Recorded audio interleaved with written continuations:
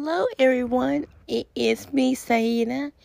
And in this episode, I'll be talking about how I had to overcome my trauma as a young toddler girl who was learning how to navigate life with my rare disease I have, and by myself being disabled. It's very, very hard out here for for us who are dealing with our rare disease and disabilities, where we don't really know how to do certain things right away. We don't know how to handle certain things right away. Where we don't know how to handle certain things emotionally and mentally, and sometimes it's hard to know how to process things that are severely difficult and extremely difficult in certain ways. And it's hard.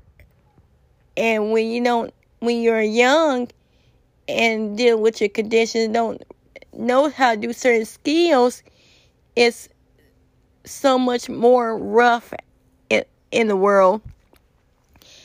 When I was a toddler, I know how to handle a lot of difficult moments that I went through with my body. I know how to handle a lot of certain things when I was a young girl either, and not that much of a teenager. And it was very rough. And I lived that side, suffered for almost my whole life growing up over these years and decades, where I did not know how to deal with when I went through emotionally, because it was just so painful and overwhelming, and I felt very depressed constantly. I went through my second half of my trauma as a toddler when I was on my school bus going to my summer program that I was part of, and the driver didn't like people who have rare conditions or disabled, and he always knew that was what I was about, and he always looked at me. He always stared at me every time on the bus. I was not allowed to sit in no other area. I was only allowed to sit in the front row, and I had to sit in the seat where there was nothing in the way. So he had me sit in the front seat that was next to him, and he always looked at me. He would never stop watching me, looking at me, staring at me, and that made me feel uncomfortable, because I didn't know what was going on while he was staring at me the way he was, but it wasn't no good stare at all.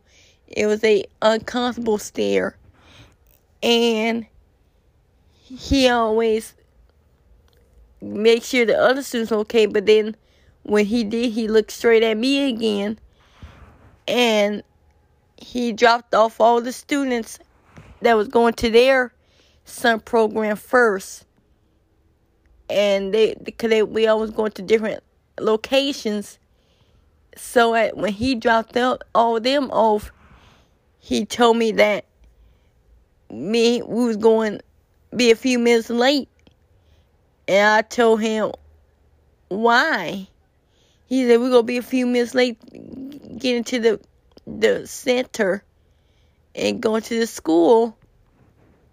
And I just didn't know what to say at all, because I was very confused at what was happening, because he just kept saying that we were going to be late. And so I just said, okay. And so he ended up picking up his girlfriend, and then that's what she got on the bus. And I just felt so nervous as to, why is there another adult on the bus? but I didn't really know how to express myself because I didn't know how to really talk that well. And I really didn't know how to do a full-on conversation. And so the driver ended up taking on both of us, and we ended up riding on the bus together. It was all three of us on the bus. There was nobody else. I was the only young person on there, and the driver was telling her how I was disabled and how I had my rare disease, and they were talking about me for a while. And he took the bus to a way on the other side of the town that we was in, and he took me to go to the hills in a different town that I was in. And I told him, "Why are we way over here?" I told him we far. And he got up from his seat, and so did his female.